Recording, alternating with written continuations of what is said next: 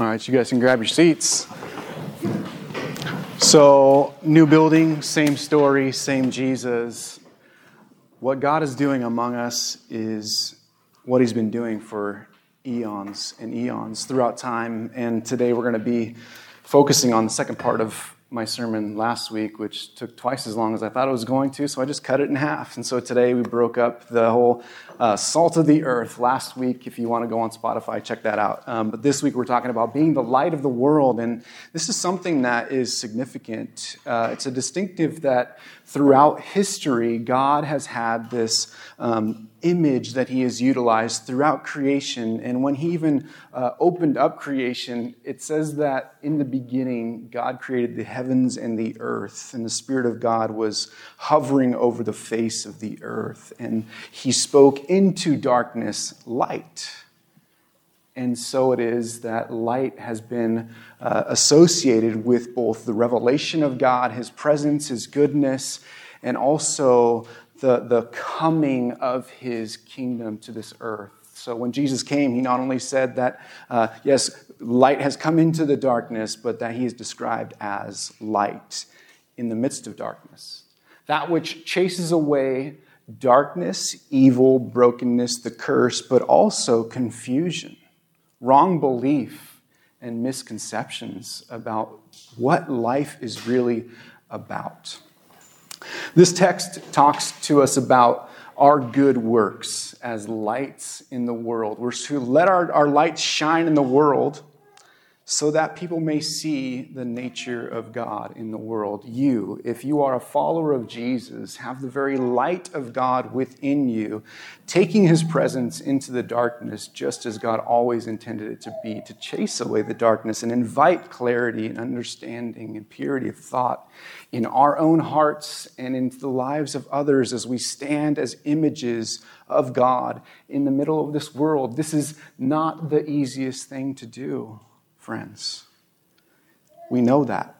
From the beginning, God brought people into this creation in order to share His goodness with them, desiring to bring blessing and flourishing throughout creation. That was God's intention.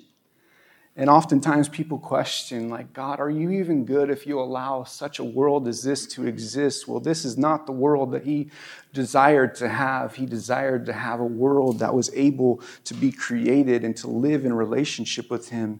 And in so doing, to be blessed by His presence, His ways, His character. The very nuance of His heart was intended to bring out the nuance and livelihood of us all. We were made to fit with God's heart within God's creation.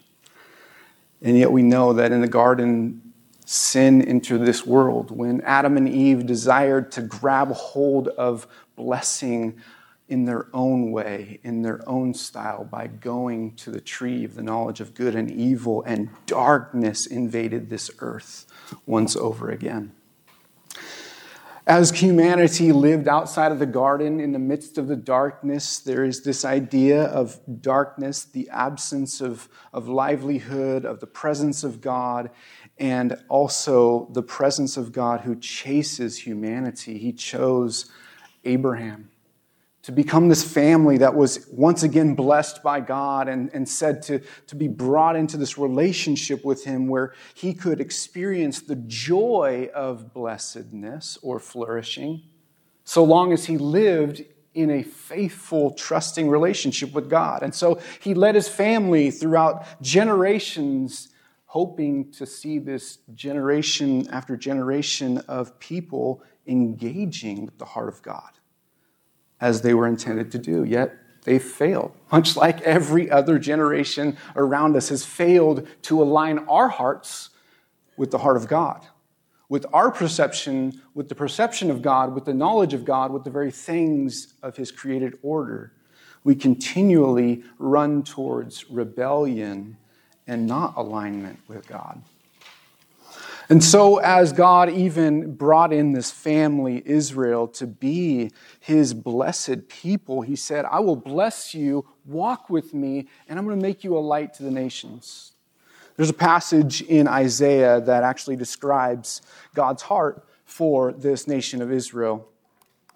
And this is intermixed with an image of Messiah. In Isaiah 42:6, I think we'll have it on the screen up here, we're told that God says to the nation of Israel, I am the Lord, I have called you in righteousness, I will take you by the hand, I'll keep you, and I will give you as a covenant for the people, a light to the nations. So God has actually selected this people to bless them, to actually bring them into a relationship and send them out so that they can be a light in the darkness for the nations who are scattered, to become this image and reference point of what it looks like to flourish in relationship with God. Challenging as that may have seemed, God brought these people into a covenant relationship with them. And we know that in the Old Testament, He comes and meets them on a mountain, Mount Sinai. He gives them the policy of how to engage with the way things are, the blessed life of relationship with their Creator. The 10 Commandments, they're given and saying, hey, this is how you correspond your life with my blessing, yet they failed, just like all others. Fast forward the story to the moment when Jesus came to the earth, the embodiment of the seed of Abraham, the promised one who was supposed to become the very light of God on the earth. And we're told that God embraces His Son when He's baptized in Matthew, where it says, this is my beloved Son in whom I am well pleased. And after blessing His Son, He sends Him as a fulfillment of the prophecy to Isaiah as He comes to those dwelling in the region of the shadow of death. On them a light has dawned. We've been talking a lot about the light of God and the dawn of God coming into this dark world. But in this moment today, we see that Jesus not only says, I am the light, He then says, and I'm going to send you, followers of my ways, my kingdom, those who have incorporated your life with mine, and you've chosen to align your heart, not with the fallenness of humanity, but with the heart of God, your Creator. You have become the light of the world. I don't think it's by accident that Jesus goes to His own mountaintop, similar to that of Moses, where He sits down and gives the new ways of engaging with reality, as Moses had in the past when he brought about the covenant of law. Jesus comes and brings the covenant of grace. A new code of walking out this world in a way that corresponds to what truly is. But it sounds so backwards, so broken, so undermined when we see the circumstances of life. When He opens His mouth, He is trying to communicate to His new followers how it is they are to recapture and reintegrate with His blessing that He designed from the very foundation of the earth. Let me say it again. God created so that we may live in a flourishing world and relationship with Him. Jesus uses the term blessed to incorporate and to communicate what this flourishing looks like. So when we look at the Sermon on the Mount, He sits down for this teaching. Verse 3, blessed or flourishing are the poor in spirit, for theirs is the kingdom of heaven. Flourishing are those who mourn, for they shall be comforted. Blessed or flourishing are the meek, for they shall inherit the earth. Blessed or flourishing are those who hunger and thirst for righteousness, for they will be satisfied. Blessed are the merciful, for they shall receive mercy. Blessed are the pure in heart, for they shall see God. Blessed are the peacemakers, for they shall be sons of God. Blessed are those who are persecuted, yes, for righteousness' sake, for theirs is the kingdom of heaven. And then He turns and says, blessed are you when others revile you and persecute you and utter all kinds of evil against you falsely on my account. Rejoice and be glad, for your reward is great in heaven, for so they persecuted the prophets who were before you. In short, Jesus is saying, for those who live in alignment with what God's true reality is and seek flourishing in His ways, in His kingdom, as opposed to trying to gain flourishing by our own life hacks and shortcuts and human agenda, he says that you are the ones who are in a line of succession to those prophets of old when all others were walking in darkness.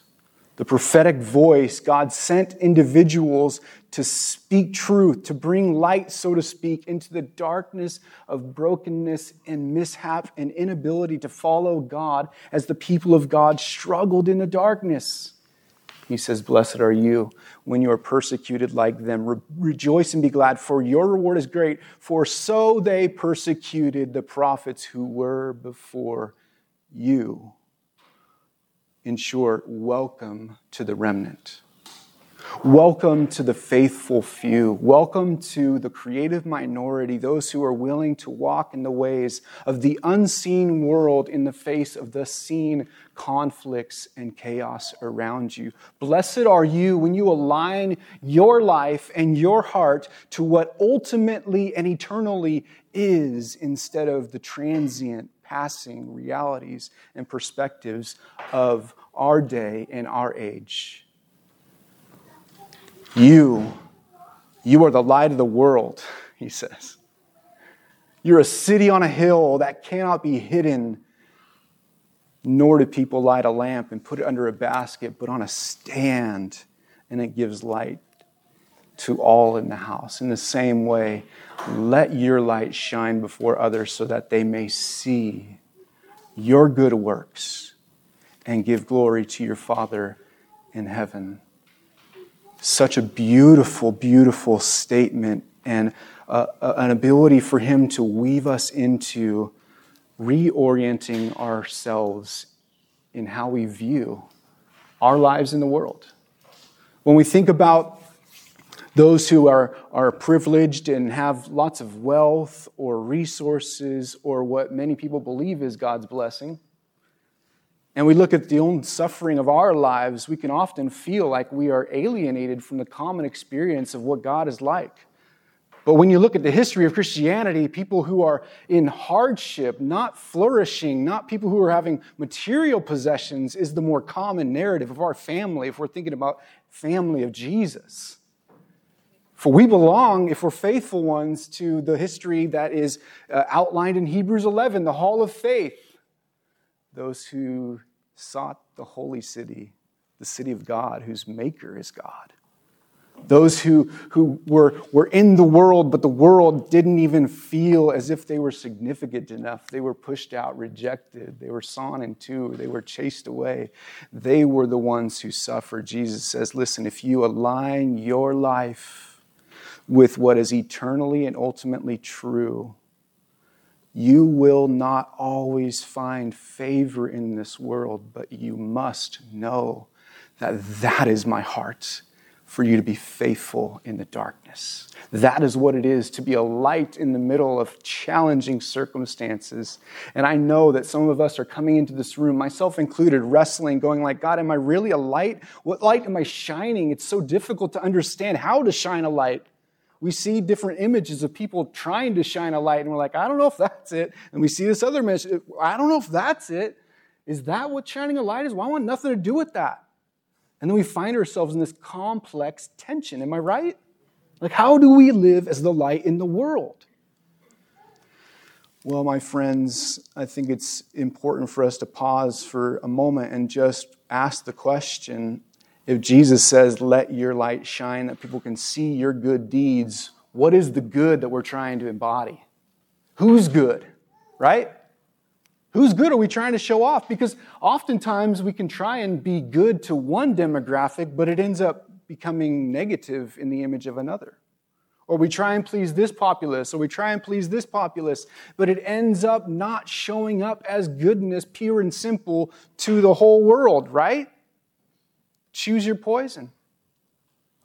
If we listen to the secular vision of what good is, equality, diversity, inclusion, these are things that we must incorporate in our life if we are to present ourselves as good to the world. Are we allowing that to be our primary shaper? I don't know. That's the question for us to wrestle with. Who is defining the good that we are? And who are we allowing to shape how we show up? Because I wonder if we just show up as other people have told us to, are we truly being a light or are we just blending in with the rest? Because one of the distinctives of light is that it is different. And one of the distinctives that Jesus actually describes when he says, let your light so shine, he's talking about a distinct, a light that is different than the light of the world. That the goodness of the world, the goodness of the people of Jesus is supposed to be unique in a way. Where we allow Jesus and his statement of goodness to form our understanding of what good is. That's tricky. So when we look at the face of what light has looked like around us, we can react and we can try and create counter lights, so to speak, and find our own space in the middle of all the complex, different visions of what following Jesus looks like. But as for us, we want to follow the heart of God, who alone has the ability to state what truly is and ultimately is good. Good is that which corresponds to our Creator's intention. God alone is good. And therefore, the world that he creates and the laws that he builds within it and what he speaks about it to be truthful or non-truthful, good, bad, evil, good, is the ultimate reality. And to the degree that we're willing to align ourselves in the midst of challenges or complexion to that, we will be the light in the world. So God's good. He tells us early on in the Bible. Even early on in Genesis, God created the heavens and the earth. It was without form, and darkness was over the face of the earth. The Spirit of God was hovering over the face. He said, let there be light. There was light. He made animals, and he said, it is good. He made day from night. It was good. The word good is tov, which is fitting, which is the way it ought to be. God tells us what good is. Not only that, but when he created man, he said it is very good. And built within that early flourishing reality in the garden, they were able to engage with God's heart for what good truly is. When we embrace God's way, even though it be contradictory to current opinion of what true goodness is, we, as the light of the world, who take up the mantle of the prophet, not those who are telling the future, so to speak, but those people who are speaking a counter message to a world that is lost, a world that doesn't see clearly. We speak the truth in the context of a wandering world. We are the light of the world. So much of what we're supposed to be doing, friends, is not people-pleasing. We want to love others. We want to, value and integrate and love others all the way, yet we also need to have a prophetic voice. That society has its language that it wants to use. I'm not afraid of language. Some of us get a little antsy when you hear words of inclusion, all that, yada, yada, yada. I don't. I go, okay, what's Jesus' version of that? What does it look like to be inclusive of individuals? What does it look like to be tolerant? Because God's light in the world, it has its distinct image. There is supposed to be a contrast, even as we work in the world around other people. Verse 14, it tells us this: you are the light of the world. And this is more to do with twofold. It is, we are lights as individuals, and we are light communally. You on your own in the world are called to live a distinct life that aligns and images who God is to the world. You, in the context of others, family members, church community, there is supposed to be a distinctiveness to the way we interact with each other. Frederick Buechner says this: there is to be something about the Christians as the way they are, about the way they live together and talk about each other, and about the way that they relate to one another. They're not always friendly about the way that they relate to the not always friendly surrounding world. It is meant to catch the world's attention. That is, to cause people to ask, what kind of a people are these? Or better yet, who are these people that have been made this way? There's supposed to be something distinct about us. Jesus goes on and says, you are a city on a hill and it cannot be hidden, nor do people light a lamp and put it under a basket, but on a stand, and it gives light to all those in the house. In the same way, let your light shine before others so that they may see your good works and give glory to the Father who is in heaven. Friends, what Jesus is calling us to is not a space that is going to be easy all the time. It's going to stand out. It will frustrate. It will be challenging. It will call into question so much of the way the world functions because it will literally be working against the grain of society. All of society has one way of relating with the challenges in life and has their own idea of what goodness looks like. And people will be frustrated at our nuances. They'll be frustrated at the way that we'll kind of like, hey, I'm just going to be a little different than the way you perceive it. And so it's almost like people are going to be like, no, this color's red. And you're like, no, it's kind of violet. We need to get okay with those kind of conversations and nuancing the distinctiveness of who Jesus is. Because Jesus, in the distinctiveness, is what makes him hope to the world. In his distinctiveness from the mainstream way of interacting and being good, the goodness of Jesus is what makes him redemptive and able to save and able to bring hope where there is hopelessness. The world has a semblance of goodness. And I'm so thankful. If only Christians were good in the world would be a devastating place, even more than it is today. There is goodness outside of the Christian community, yet there is a necessity for the goodness of Jesus to bring about the salvation of the world and for people to see that there is a hope that is needed more than just being good. Do you hear me? Oftentimes, when I think about what it looks like to be a light in the darkness, salt in the earth, our tendency we can be tempted to kind of just try and blend in.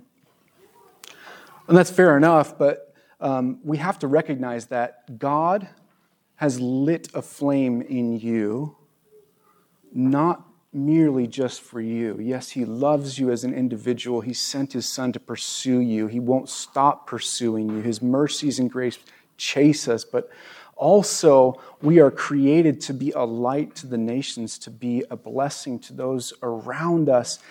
You each have positions that God has placed you in. The goal of your position is not the furtherance of your name, your glory, and your image in the world. If we look at the words of Jesus, he makes this very basic comparison.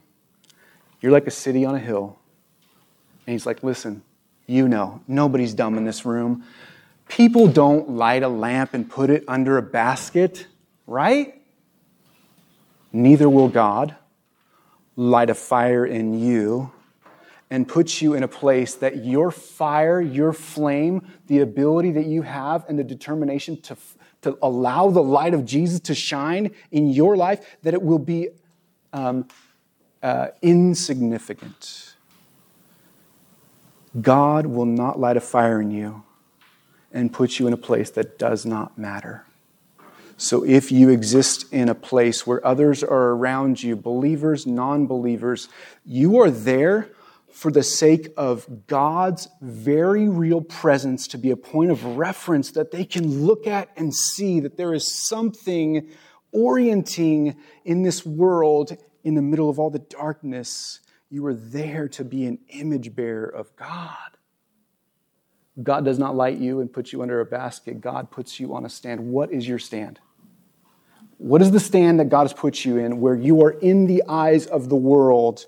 Yes, this is the place that it is most difficult for you to be faithful to Jesus. This is the place that maybe it's your home, your children are watching, and it's the hardest to show up in in goodness. It's the hardest to be faithful. It's the hardest. It's in your workplace where there's tons and tons of conflict. And the words of the world around you, it's like there's a culture there and you're like, man, it's difficult. That is your podium. That is your place. That is the place that you're intended to shine. That if you do not shine, the darkness rushes in.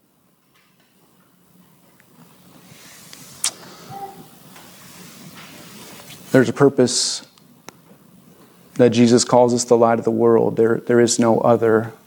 Jesus, as the light in us, we are to live as Christ in the world. The way we shine is to look less and less like the appeasement of social expectations and more like the countercultural way of Jesus. And I got to tell you, he made angry the liberals and the conservatives in his day. He made nobody happy except for the Father. Oh, that we would live in that way. That we walk into a space in the middle of all the tension, the tribalism, the confusion, and we would simply say, Jesus, what does it look like to live faithfully your life in this context? Even if it causes tension and trial and hardship, what does it look like for me to demonstrate your person here and live only to please the Father? More and more, I believe this is the primary focus of our heart. The idea of being lights as individuals, it comes directly from the life that Jesus describes in the Sermon on the Mount. We're going to spend the rest of the year going through the Sermon on the Mount, just looking at what it looks like to live as a light in the world of hope. And so if we were to look at verse 3 of the Beatitudes even, verse 3, blessed are the poor in spirit, for theirs is the kingdom of heaven. The poor in spirit, Jesus invites us to normalize this, and poorness of spirit is not poverty. It's not you are holy if you don't have much. No, poorness of spirit is the acknowledgement that I am spiritually corrupt without the grace of God. In a world where pretense and cover-up for mistakes in the corporate world and in every sphere, where corruption is rife, transparency is countercultural. Transparency and a willingness to confess our shortcomings, that's what light looks like in this world. Blessed are those who don't pretend to be rich in righteousness apart from Jesus. Not only that, verse 4, blessed are those who mourn. And mourning is not, blessed are you when you're sad. I mean, I'm an emotive person. I'm a 4 on the Enneagram, whatever you want to call it. I'm not blessed because of that. No, I'm blessed in my mourning and my lament over my sinfulness. When I'm not just trying to avoid being liable or caught out. I don't blame shift, as is the common practice in our world. If you've done something wrong, blame shift. It was my parents. It was this. It was that. No, instead, being the light in the world is owning our mistakes, lamenting over our brokenness, and repenting instead of pretending. In a world where dominance and power grabbing, Jesus speaks, blessed are the meek, those who have controlled strength, humility. Yes, you have the ability to lash out, but instead, for the good of others, you withhold your power to make space for others and their imperfection. Blessed are the meek. That's countercultural. That doesn't get you promotions. That doesn't get you to be the leader of the community, of the group. No, meekness is not something praised in this world.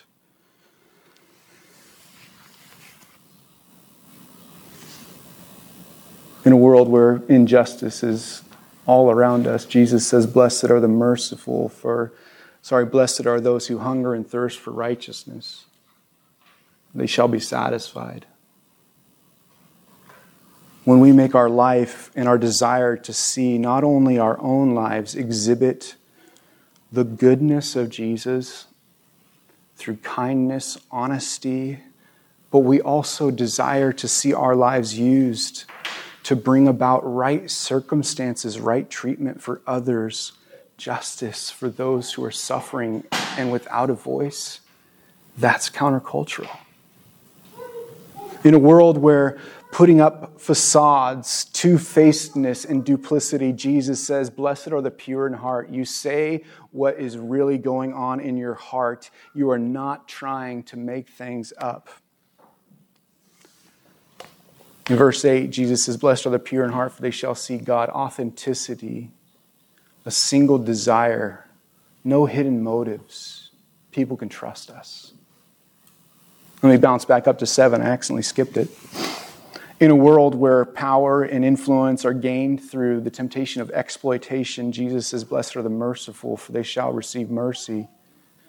When we show up merciful to others, when we see opportunities to take, and we choose to give, and we pass up a profit, we pass up an advantage that we could have over someone else, this is what it is to be a light in the world. Verse 9, "Blessed are the peacemakers." In a world that is blended and overrun by tribalism, we pursue oneness and seek reconciliation at a cost to ourselves, willing to fight for it. Finally, in a world where Jesus says, "Blessed are those who are persecuted for righteousness' sake," man, there's going to be times where it's going to be easier to be subjective in our truth claims, to kind of just go, it's fine, doesn't matter, it's not a big deal. It will be a light in the darkness for us to walk those conversations, hear me, in gentle conviction. Gentle conviction. You see, even in the world's perspective of Christianity, people have seen conviction in the church, and they've seen gentleness in the church, or we're either like, it's no big deal, or it's like, it is a big deal. What Jesus is after is this middle space where, as Jesus embodied both truth and grace, one in each hand, he comes to people with this love that precedes truth. To love them as he speaks, and as we embody a community where we love and bring truth, this gentle conviction stands as a light in the world. It's my heart that we would be a community that would embody these things by honoring people around us and coming together, practicing the way of love, which is seeing, hearing, caring, and loving God and others in community and in love. That we would practice simplicity. One author said, the ways that the church loves the world and your light shining so that people give glory to God and not to you is going to look less like production. It's going to look less like, wow, those people are amazing, and it's going to look more like simplicity. Our actions are going to look more like simplicity. The way we do things is just as important as what we do. So as we come together and practice a way of life that is simple and built around communion with God, community with one another, and compassion towards the world, it is my hope that this place will be a place where people can come and experience the pure goodness of Jesus. That it'll be a place where you, as you come and wrestle in different moments of your faith, that you can come and find hope in Christ. That the very nature of Jesus will infuse the way that we have good times, the way we celebrate, the way that we mourn, and the way that we wrestle with ourself, the faith, and each other. Would Jesus' kingdom be so normalized in this house that we would be like a light in the middle of our community. A light that we know we can point people towards Christ together. Jesus says this, you are the light of the world. And I know that today you may not feel like you are the person who's got the most brilliant ability to show the light of God. Maybe today you're walking in darkness. You have not experienced the light of God's presence even into your soul, where you said, I am lost. I don't know what it is to live a way that is in alignment with God's heart. What I've been trying is not working. I'm lost, and I need to know where life is found. If that's you today, we're told that Jesus comes as the dawn and dawns in our darkness. He is coming to shine light into our darkness. Today, if you're here and you have received Jesus, He has come into your life, and yet you're frail. You're struggling. You know that you're in the world and your light is like a candle flickering. I've said it many times before. One of my favorite images of Jesus is spoken of in Isaiah 42, the passage we already read from, where He says, I'm going to send you as a light into the world. I want to read it, but I'm not going to. Go home and read 42 tonight. It says this, the same place that He says, I'm going to send you as a light to the world. He says, and the Messiah, a bruised reed He won't break, and a flickering flame He will not quench. You are the light of the world for the sake of those in the world.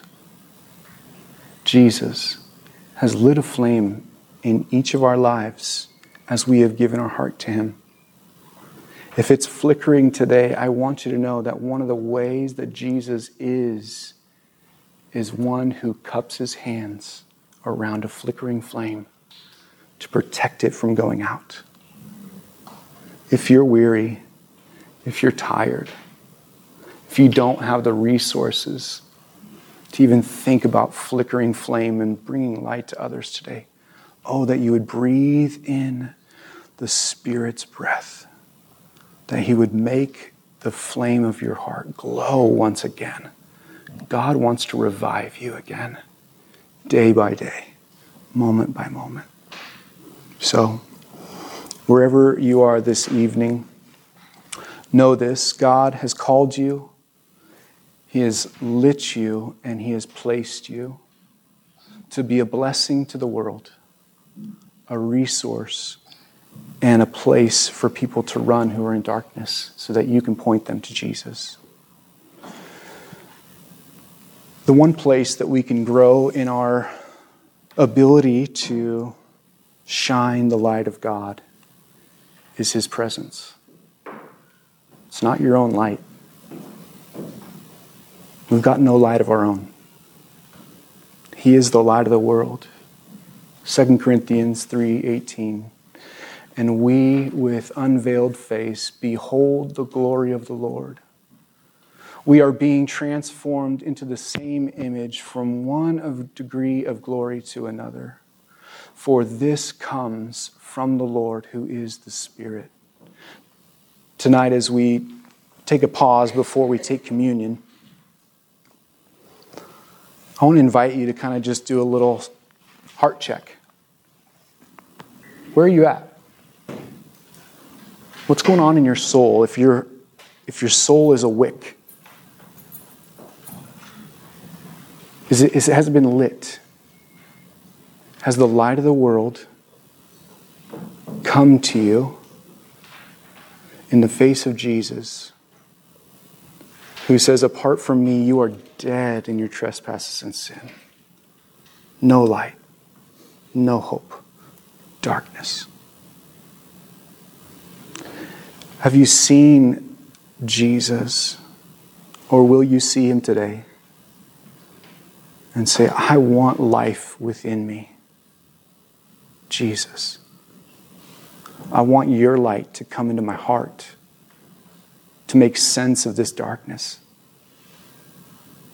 to chase it away, to chase away shame, sin, regret, confusion, hopelessness. Even now, if that's you, you can say, Jesus, please, will you come into my life? You're the light of the world. I need you. Come into my life, and I want to build my life around you. Show me your ways. Others, you may be in a space where, if you're being honest, your flame has been lit. But man, it's flickering. It's flickering and just barely there. One, Jesus is not mad at you. He will go to hell and back to protect you and nurse you through this moment.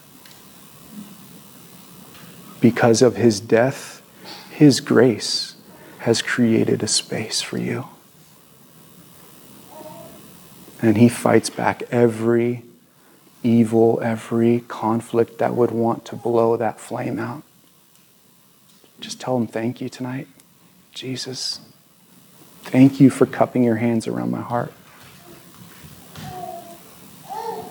I would encourage you, as you're taking breaths in, to even envision the Spirit of God. Spirit, just breathe on the flickering flame gently.